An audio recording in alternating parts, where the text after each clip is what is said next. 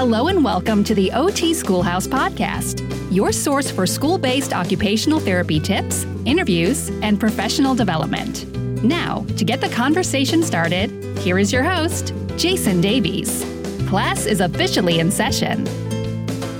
Hello there, and welcome back for another episode of the OT Schoolhouse Podcast. My name is Jason Davies, occupational therapist down here in Southern California, and I am just super excited to be with you wherever you're listening today. I am just happy to have you here, listening, trying to improve yourself as an occupational therapist, learning what you can learn to better serve your students as well as the teachers that you work with. So again, super happy to have you joining us here today.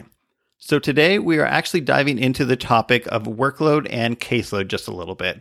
And we're going to do that by looking at a capstone from Alexa Corley that she completed as part of her doctoral program at the University of Central Arkansas.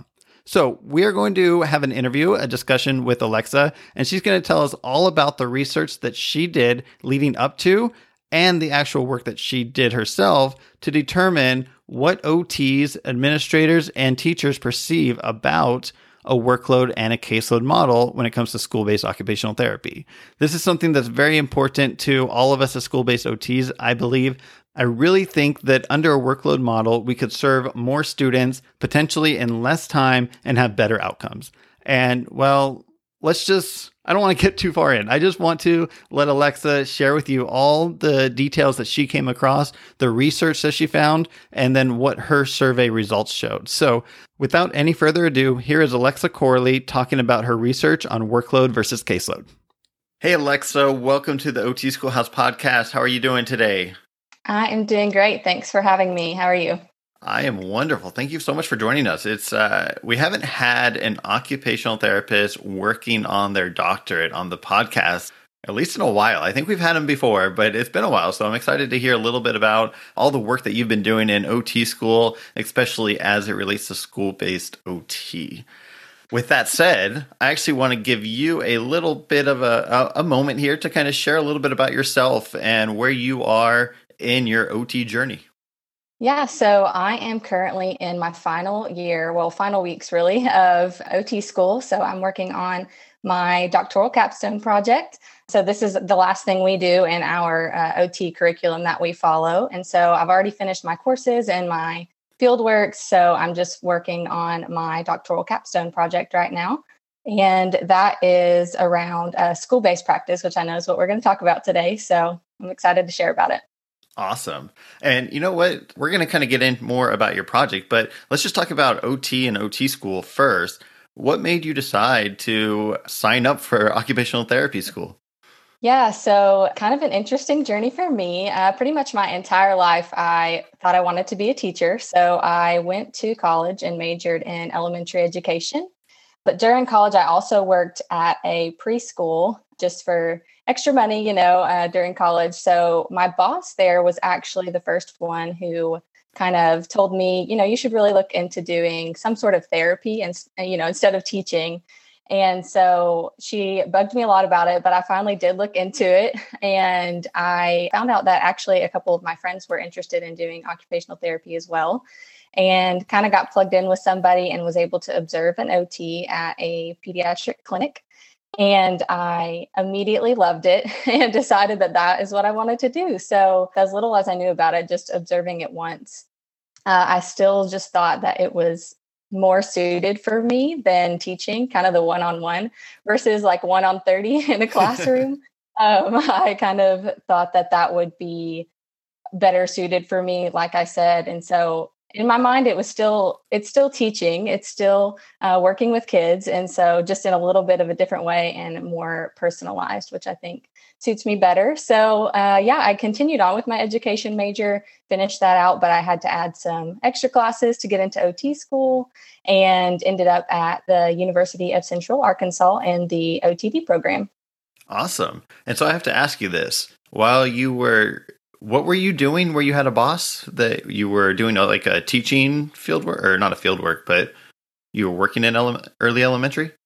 Yeah, I was working in a preschool, and it was just like an afternoon job, just, no field work or anything. Yeah. It was just kind of at my church. I got plugged in, got a job there. So. Oh, cool. And so your boss, what was she by trade?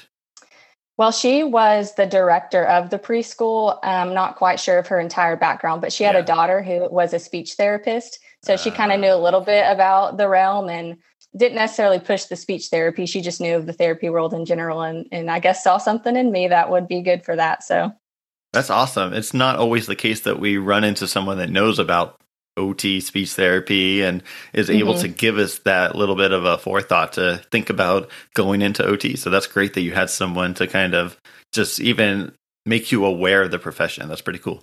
For sure. So now you made it to Central Arkansas University. And how has that been? What's your experience been like in OT school?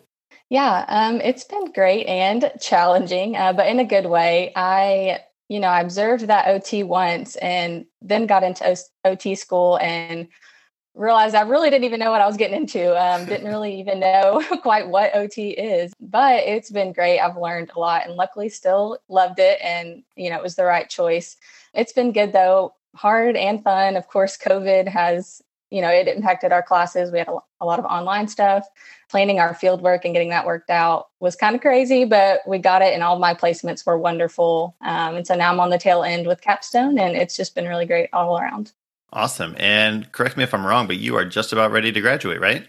Yes, August 7th, just a few weeks away. Well, I'm going to preemptively congratulate you. By the time this actually airs, you will probably be an OT graduate. So congratulations and best of luck on the NBC OT. Thank you so much. Yeah. And so one more question before we move on to really diving into your capstone. And that is, we do actually have quite a few occupational therapy students that listen to this podcast.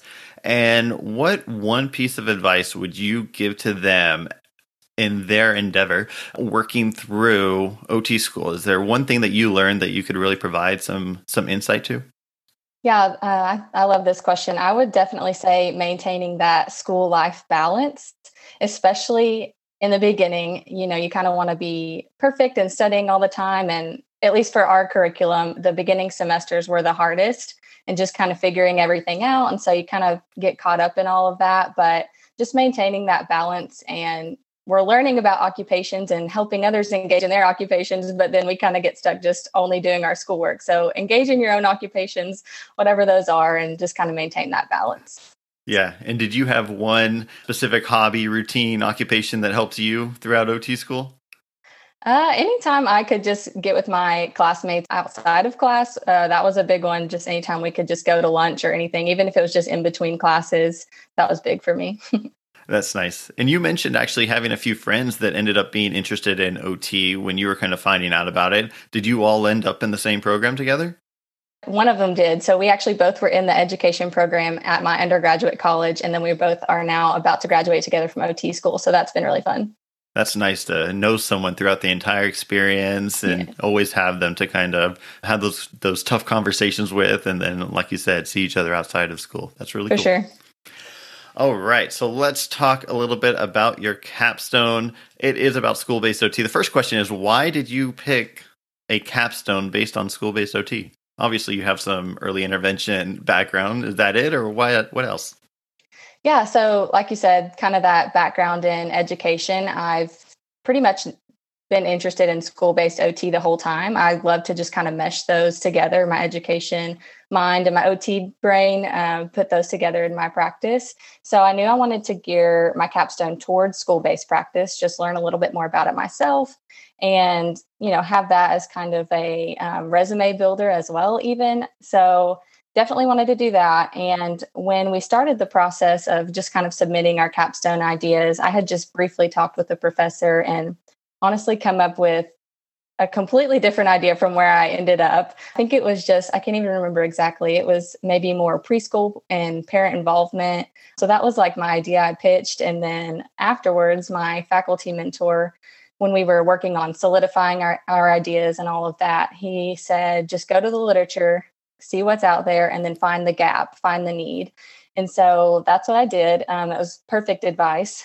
So I went to just AJOT, any articles I could find about school-based practice, and found my need for sure. So just kind of saw in that literature all of the best practices per se, or evidence-based practice out there in the articles and what AOTA was recommending for school-based practitioners, but then also just all these recent surveys that there's still some misunderstanding, still, those practices aren't necessarily being implemented.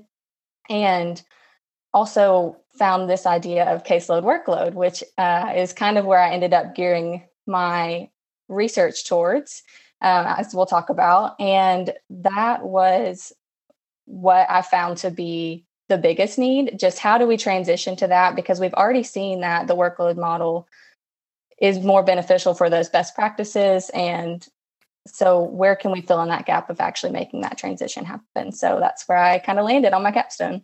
That's awesome. Yeah. And I don't even know if I shared this with you when we were kind of talking a few weeks ago, but I actually advised some students in their master's thesis at a university around here.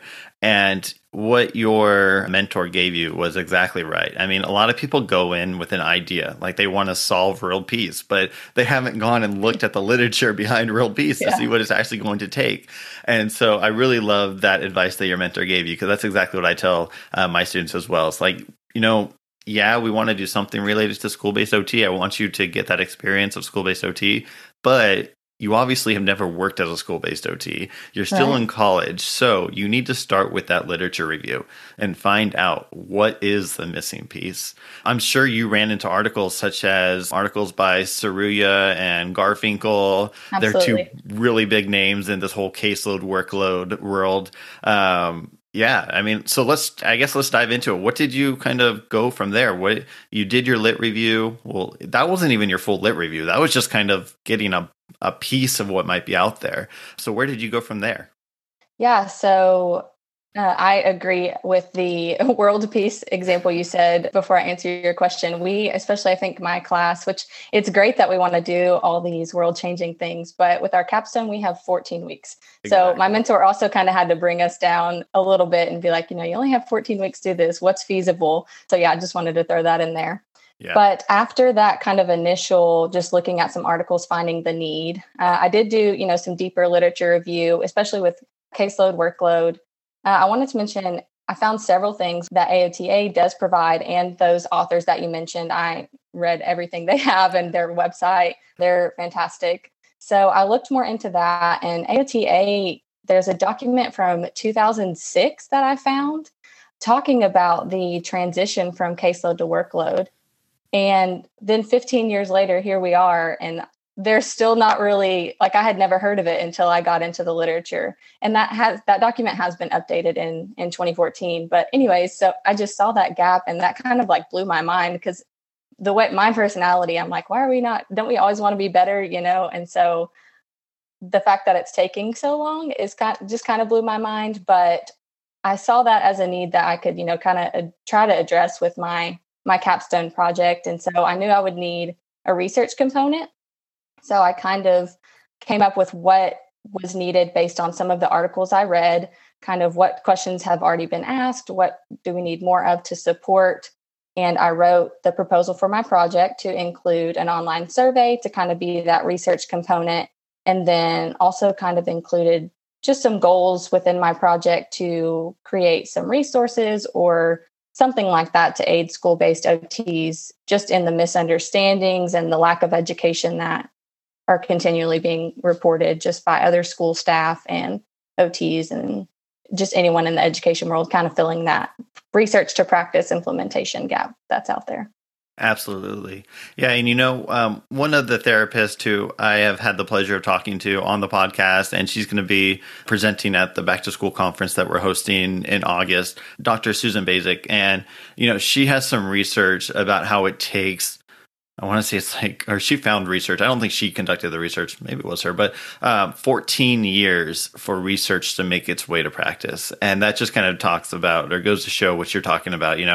Even though AOTA was talking about the transition to workload 14, 15 years ago, we're just getting to the point where people are taking it seriously and really thinking about it. So it's unfortunate that it takes that long. Hopefully that's one of my goals actually through this podcast is to get research out there quicker. And so I hope we're doing that. And I'm so glad to have you on to talk a little bit about your research. So going forward, Did you have a hypothesis before you started to send out? We're going to get into your questions a little bit deeper, but before we do that, did you have a hypothesis that you were expecting to hear back from therapists? Yeah, so just based on what was already out there, I hypothesized that the workload model group, so any practitioners taking the survey that said they're under a workload model, that they would be either more likely or just more often to engage in those practices that are out there stated as best practice. So multi-tiered systems of support or collaboration, anything like that. So that they would be more likely than those under that caseload model. Gotcha. Okay. And then, so how did you develop your questions that you were going to send out to OTs based upon that hypothesis in your literature review? Yeah. So I looked at, there's been a few surveys done and either on caseload workload or just kind of perceptions of various educational staff and their perceptions of OT. So I just kind of looked at all of those and took some similar components and also some different components more geared toward the caseload workload. I also have several mentors that helped me kind of that know a little bit more about the school-based practice since I'm obviously not working in it yet. And they kind of know what's going on in our state of Arkansas. And so they kind of helped me fine tune those questions and kind of what we were trying to get at with that hypothesis. So would you mind sharing a few of those questions that you actually were able to include in the questionnaire? Yeah, so the ones related to the caseload workload. Well, first, I did have a few demographical type questions, where do you practice? And then the model of employment, because I think that can kind of play into it. So are you contracted or are you directly employed? And then obviously, do you feel like you're under a caseload approach or a workload approach? So then kind of looking at that caseload or workload approach, I asked about the effect of that on their practice. Do they feel like they're able to meet all of their demands in their workplace? And then have they ever advocated to their administration for that model? So kind of thinking like if they're in that workload model, was it because they advocated or not? And then just also their competence in what they felt like their competence was in advocating, as well as the level of support they feel they have from their administration. And then also looking at those best practices, I just asked either some form of have you, do you, or how often do you do these certain practices? So that was like collaborative goal writing, collaborating with teachers, providing professional development. Are you involved in school-wide support? So not just like the direct intervention with your IEP kids, but multi-tiered systems of support, things like that. And then also contextually based practices. And one of the really good questions that kind of will show up in my results when we talk about that, I asked the practitioners to quantify with a percent their time spent weekly in several different practices that I listed out. Okay. So they put percentages of how much time they felt like during their week was split up among direct intervention, evaluation, screenings, collaboration, and a few others. So that was one that ended up being a very helpful question. And there were some other questions, but those were kind of the main ones regarding the caseload workload differences. Gotcha. Okay. And so let's talk a little bit about the population. Of course, that's always a part of a capstone or any sort of research. You got to talk about the population. So who ended up taking your surveys? How many responses did you get back? What did that look like? Yeah, so there were 92 responses started, and I ended up with 61 completed and submitted. So that's kind of how it goes with your online surveys, but it was still good. And being from Arkansas and just the way I was able to kind of send out my survey, most of the responses were from Arkansas. It was about 55%. And then the other less than half was from around like 15 other states, but just kind of like anywhere from 1 to 3 respondents from those states. So the majority were from Arkansas. And then the majority were also caseload and less so of saying that they were under that workload model. And that was just a self-identified I work caseload or I work workload, right? Yeah, so I defined it in the question. So I asked the question if they felt like they were under caseload or workload. And then I said caseload refers to, workload refers to. And I actually also had an unsure option in case they still that wasn't enough for them to really identify themselves. And I only had 6 that said unsure. So those were not included in all of the data analysis. Gotcha. Okay. Can I ask you actually how you defined caseload versus workload on there? You don't need to give me the exact terminology, but in general, how did you kind of word that? Yeah, I believe it was something like caseload refers to only looking at the number of direct treatment sessions, or I may not have said direct treatment sessions, but kids on your caseload, the number of kids on your caseload, whereas workload encompasses all of the demands that you do on a weekly basis, something along those lines. Absolutely. No, that's exactly what most of the research, that's kind of how they define it as well. So yeah, that's right on. Yes. Cool. Yeah. And you said most of them were from Arkansas. A few were, or less than half were from outside. Mm-hmm. Did you have a majority OT, majority OTA, a mixture, or was that not even a question asked? I actually didn't ask that specifically. That's okay. I included it in if they wanted to take the survey, it was open to either, but I didn't define it. Okay. And then you said, like you said, most of them were Arkansas. Did you ask for other demographics such as age or anything like that? I did ask for not age, but years of practice. And I kind of divvied that up with like 1 to 5, 6 to 10, and 15 and up or something like that.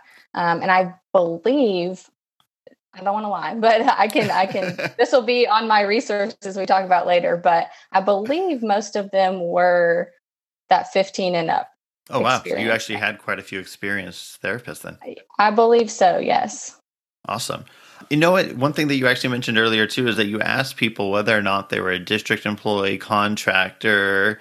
Did that skew in one way or the other, or any shockers there? There were actually more people directly employed than I would have thought, especially considering more people also said they were caseload approach. I guess in my brain, I was thinking, if you're directly employed, hopefully you've kind of are trying to move to that workload model approach, but that didn't necessarily correlate yet. So that was a little bit surprising, but still good that there were more directly employed than I would have thought. Gotcha. Well, that's nice. I mean, I know being directly employed or being a contractor is very regional based. It really depends on where you are.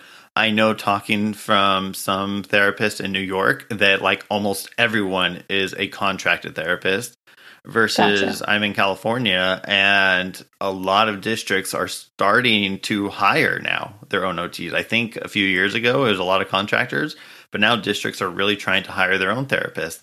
And I think there's so many factors related to that. I mean, what the district considers a caseload or a workload obviously factors into that. What the pay scale is for an occupational therapist in that general area also contributes to whether or not a district decides to hire their own or outside.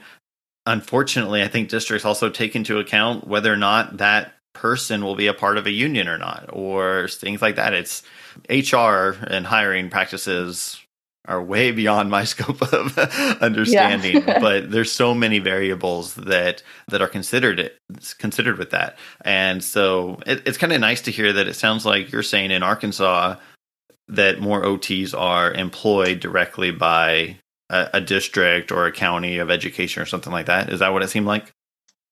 It seemed like maybe with my survey, now I'm not sure, depending on who took it, maybe they were just the ones that happen to be more likely, because also in Arkansas, we just have a lot of small rural districts too. And so that's kind of a conversation I've had with my mentor and just some other, educational staff, that we probably will never not have the need. And like you said, by region, it really just depends. We'll never not have the need for that contract model, just with the smaller schools and the needs.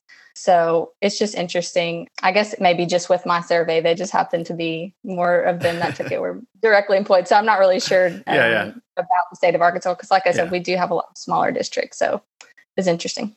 Yeah, in the smaller districts, they don't have a need for 40 hours a week. And so you might have a therapist split between 5 different districts. And oh, bless them, you have to drive like an hour in between school districts every day. It's crazy. Yeah. All right. So Let's get into some of your results then. What was your overarching findings? What was kind of the biggest thing for you? Yeah, so I got to run all of the fun statistical analysis, and there were some, statistically significant differences between the caseload workload groups and some of those variables, from the questions that I asked. So one of the things, which I didn't mention this as a question that I asked earlier, but this was something my mentor and I talked about. I asked them if they were members of professional learning communities or PLCs, and the results of that showed that in a workload model, they were more likely to be members of that PLC than in a caseload model. And that just said to me, they're more a part of the school community, that they're being engaged in more of those collaborative processes with other educators. And like I said, just seen as part of the school community. So that was just kind of an additional question I asked that gave a little bit of insight about the collaborative process. And then as far as those best practices I mentioned earlier and how much time is spent in those activities, like in that one question, practitioners in the workload model spent more time engaging in collaboration with teachers. So that was one of those variables, providing behavioral supports and consulting with families. So those three variables from the percentage question that I mentioned earlier, workload model lent itself better to those. And then they also spent more of their treatment hours with those contextually based services. They reported more time with that, which is one of those evidence-based practices. There's continuing education articles about that. And also just the way that IDEA spells out the least restrictive environment, being supportive of that. So that was a good finding there. And then workload model practitioners also reported spending less time in just the direct intervention category compared to the the caseload model. So on that percentage question, I asked how much time what they thought they spent in direct intervention. And the caseload model practitioners, that mean reported there was higher for those caseload practitioners than the workload practitioners. Is that making sense there? Yeah, so they were spending more time with direct therapy, potentially one-to-one or small group, as opposed to the workload therapists who reported using a workload model were getting into the classrooms more and helping the teachers collaborate a little bit more, it sounds like. Exactly, yeah. So that's kind of what that was telling me too, that was important because they're not just spending time, there's always going to be the kids that you do need that direct intervention services, but IDEA and ESSA and all of those things also tell us we can be a part of prevention services and school-wide supports and educating staff and all of that. And so the way that the workload model practitioners, their time was split up was more distributed to all of those things rather than caseload being mostly distributed to that direct intervention. Awesome. Love that you found that. Yeah. Yeah. So the open responses, I also had just some open response questions that I didn't, specifically analyze, and I just kind of looked at myself and kind of coded myself. So the workload model practitioners also just described, they used a lot of words talking about flexibility and having an easier time with scheduling and adjusting their staff. And then the caseload model practitioners reported a lot of things like not enough time, scheduling is too hard, they don't understand push-in services, we can't do this and this and this. And so it was a lot more negative terms kind of with those open responses, whereas the workload people kind of talked more about flexibility and being able to maybe more meet those demands that we've been talking about of all those different practices. That's awesome. I think I've never done research on it, but just in my clinical practice, I've seen similar type of attitudes. I feel like, a lot of people feel like they're restricted by caseloads.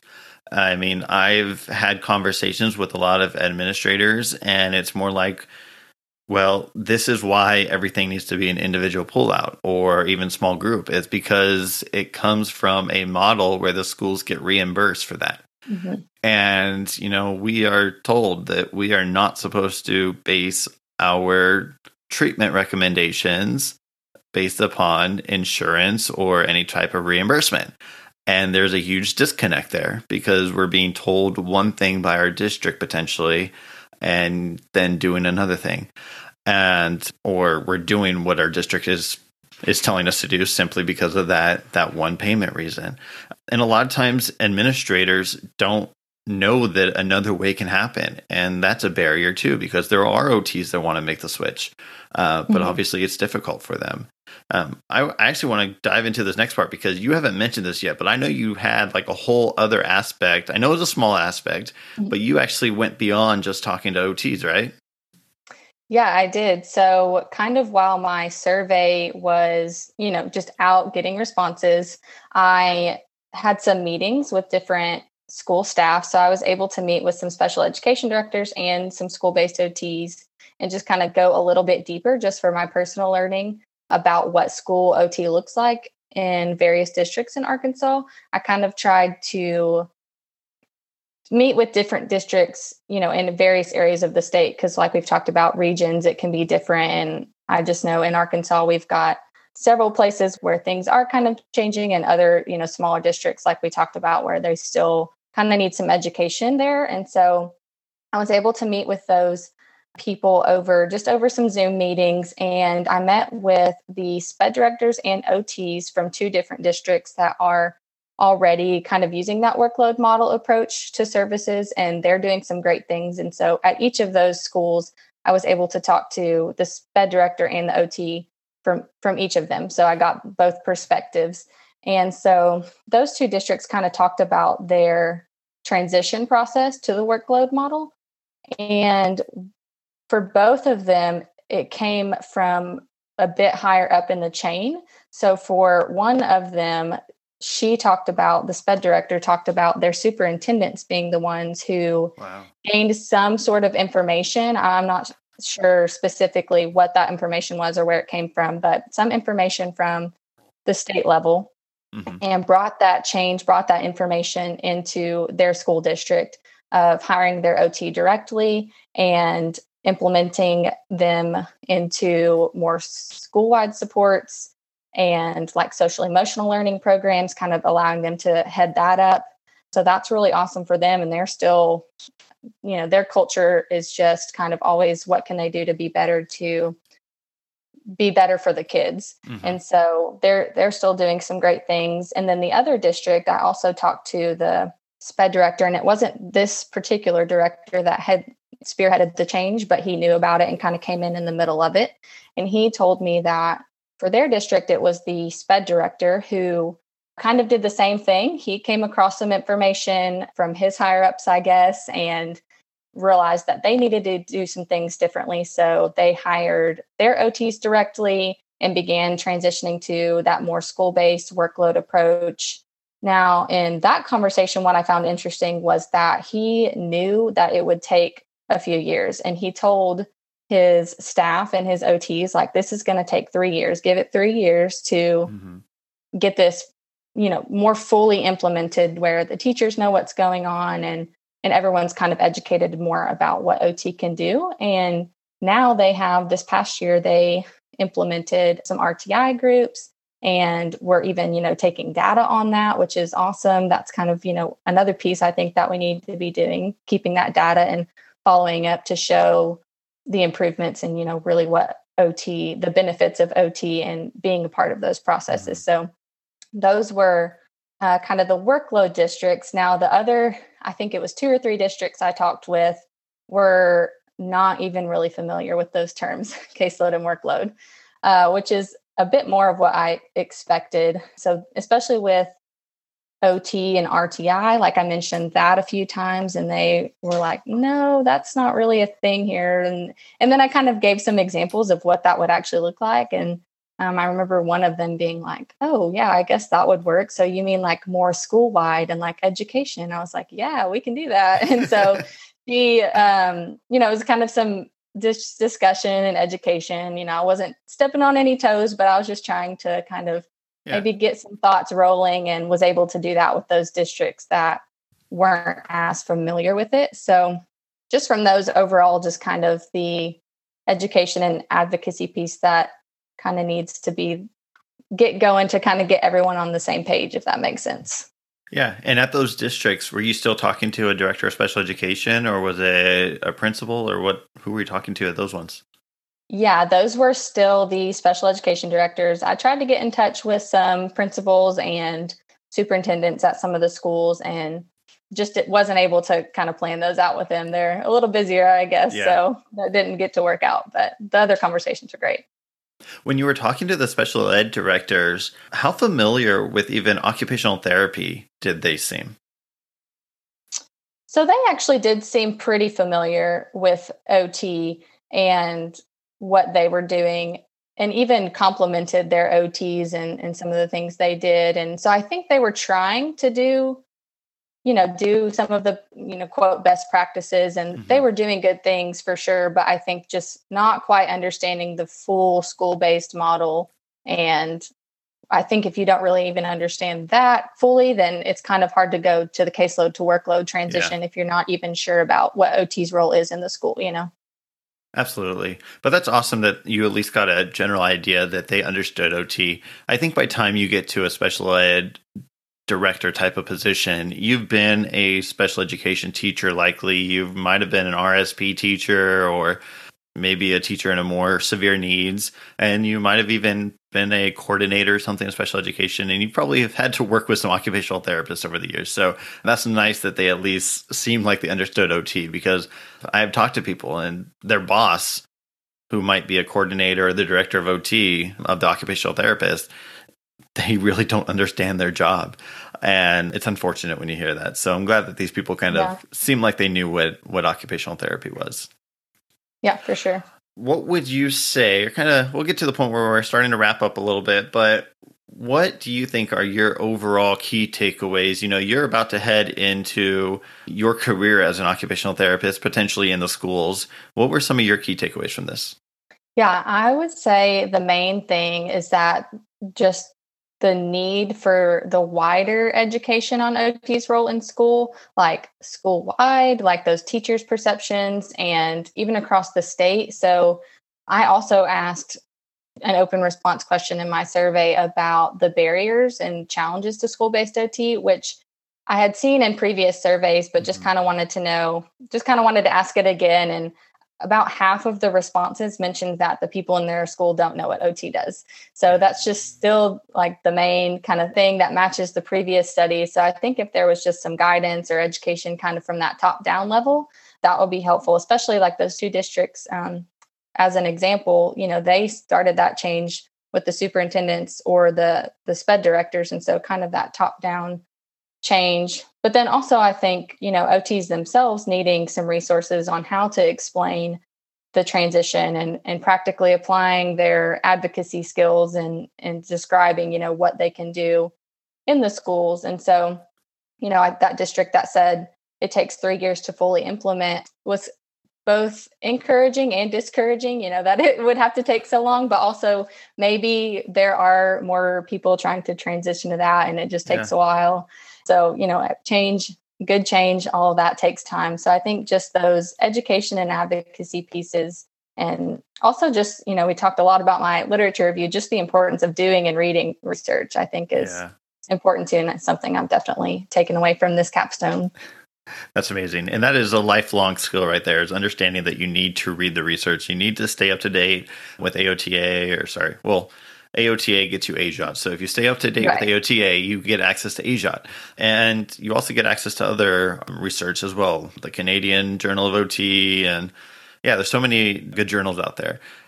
I know you created some resources, but first I want to ask you, go back to those interviews that you had with occupational therapists. How did they describe the transition? I know it was long, 3 years potentially, but what did they think about the transition? Yeah, they were mostly positive about it. I mean, they were on board with it too. I think I also talked to some contract-based OTs that, they liked that model, and which like we said, it's needed, but they kind of liked their being able to just go in for the day and leave when they, got to leave. And not that that's a bad thing, but the ones that were kind of transitioning with that workload model, they wanted that change and they put the work in for it and helped to educate the teachers. And, we're all positive about how that has helped their school and, kind of talking about the results of their RTI groups they implemented or the social emotional learning programs. One I talked to did like some yoga things in the classrooms and just all the positive results from that. So they definitely said that it was worth the 3-year wait or, however long it took for that to fully implement. Yeah. And, I'm sure, year one, maybe they did a little bit of push in for 1 or 2 classes. And then the next year, those 2 classes turned into 4 classes. And then by year 3, you're surprised by how quickly you can go from pulling students out every 30 minutes to, instead of pulling them out, you can see maybe 3 of your kids are all in one classroom. And instead of pulling them out 30 minutes each, which adds up to 90 minutes, you just went into that classroom for an hour instead. And you were able to help them all despite not pulling them out individually. So there's so much you can do. Yeah. All right. So based upon all of this, I know with a capstone, yes, you do some research, but typically there's another side to it, something that you're actually acting on, doing based upon your research. So what is it that you're doing? Obviously an awesome podcast, but that's not even part of your capstone, by the way, everyone listening out there. But what are you actually, what is the back end of this project? What are you doing to further that caseload workload gap or momentum that we have? Yeah, so like you said, there is that other aspect of the capstone. So one of my goals was to create some sort of resource tool based on my findings and just all the information I've been looking through for the past 4 months. I don't even know how long. So just all of the things I found during this experience that were helpful for me. And I will say a lot of that was from AOTA. Like they really do have a lot for school-based OT and just AJOT. So I definitely encourage people to be AOTA members. We've had to be through school, and I definitely think it's helpful. So back to my resource tool, I created this kind of resource tool just to be kind of just a culmination of, like I said, all the things I found. So it's pretty simple. It's really just kind of my study findings. There's links to some flyers that I've created. There's links to my research manuscript and just any kind of links or any kind of programs I've found helpful or looked through that are school-based OT related. So I've just kind of included all that in one place and then kind of put, links in there to those different resources. And then I've also had the chance to create a presentation for OT's role in RTI processes, response to intervention processes. And so that's been fun to just dive in and learn more about that and just kind of provide that as a tool for school-based OTs. And hopefully that will be kind of published soon. I'm working with my mentor to put that. She works at Easter Seals and kind of put that out there for people to have. And that will be linked in my resource tool too. So yeah, that's kind of what I have done to culminate all of this. Awesome. And so I have to ask you, obviously, is that available that people can access your resources? Yeah, so I went ahead and made a website. So everything I've done related to this can kind of be found in that one spot. And so some of it's still being finalized and the final touches, but as soon as it's ready, it'll be on there. And it's just my name. It's alexancorley.com. I'll spell that out. ALEXA, the letter N, Corley, CORLEY.com. Awesome. And we, of course, will be sure to add that link in the show notes so that anyone can find it for the future. Awesome. Perfect. Well, I am excited to also check that out. I got to be sure to get on there and find what you got on there. For anyone listening, Alexa obviously already knows this because I'm going to tell the story about how Alexa and myself came to actually doing this podcast. Alexa, I got to thank you because you found out I am in the process of creating a course for school-based OTs that is kind of that how-to transition from a caseload to a workload model. And you just decided to send me a blind email basically and say, hey, I'm doing my capstone on this and I would love to kind of just share what I have and help in any way. And so I really want to just say thank you so much. I really appreciate you reaching out and just being open to talk about this because this is something that's so important for school-based OTs, and I don't know that everyone realizes yet how important it is. I think it is it's going to be so beneficial, not only for us as a profession, but also helpful for the students that we serve, the teachers that we serve, and the districts that we serve. I really think that we have more to provide than a pull-out model caseload every 30-minute sessions. And I really do think that it's important that we make that transition to a workload where we can get out of those pull-out model sessions and really get embedded into the classrooms and helping teachers. Because if you pull out a kid, you can only see that kid for 30 minutes, maybe once a week. But if you are able to use that same 30 minutes to teach a teacher something new, that teacher is going to teach 30 kids this year, 30 kids next year, 30 kids the year after that, and touch so many more lives that you would ever be able to help if you don't teach that teacher that one lesson. So I think this is so valuable. And I just really appreciate you coming on here. And I really appreciate the research that you did. Yeah, absolutely. Thank you for being so responsive and just, excuse me, all that you do with your podcast and the school-based OT resources. I think I've listened to like half of them just in doing my, just kind of learning and doing my capstone. And so, yeah, I agree with all of that you said. And I know I haven't worked in school-based OT yet, but I had so much fun learning and doing this research. And so I can't wait to hopefully be in the schools in the future. Yeah, definitely. And, whatever school district, whatever contractor you end up working with straight out of school, they will be very lucky to have you. Just having someone that understands what school-based OT is, even before jumping into it. I mean, just knowing that you know what IEP stands for, IDEA, those things, that's so valuable as a school-based OT. One final question, I guess, for you is that the route? Do you think you're going to end up trying to find a job in school-based OT after school, or what are you thinking? So honestly, at this point, I'm not super sure, just with the timing of, graduation is in August and then have to study for MVCOT and just kind of what I've seen that's available right now in Arkansas. I don't know if that'll be the immediate route, but definitely in the future, that's where I'm headed. Even if I have to get some experience somewhere else at first, I'm definitely headed for the schools in the future. Yeah, definitely. And, out of occupational therapy school, I got lucky. I found a contract gig and I got very lucky. It was a contract gig, but like you were talking about, I clocked in and clocked out. I didn't have to bill every single session for that. We were really basically a part of that school. And so we felt as though we were employed by the school. Even though we weren't, it felt that way. And very lucky to have that. But a lot of times it may be easier to get a job with a contractor, get that experience, right, and then move into a district. And so, of course, I want to wish you the best of luck with that. And the last thing that I have to ask is, research never happens in a bubble. It never happens all on your own. So is there anyone that you'd like to shout out for their support or for helping you out? Absolutely. I had 3 mentors for this project. My faculty mentor at UCA was Dr. Chris Ryan. And then my expert mentors just kind of in the field were Jessica Krug and then Dr. Amanda Britt. So Dr. Ryan is, like I said, faculty at UCA. He just kind of made sure I was on track doing what I needed to do.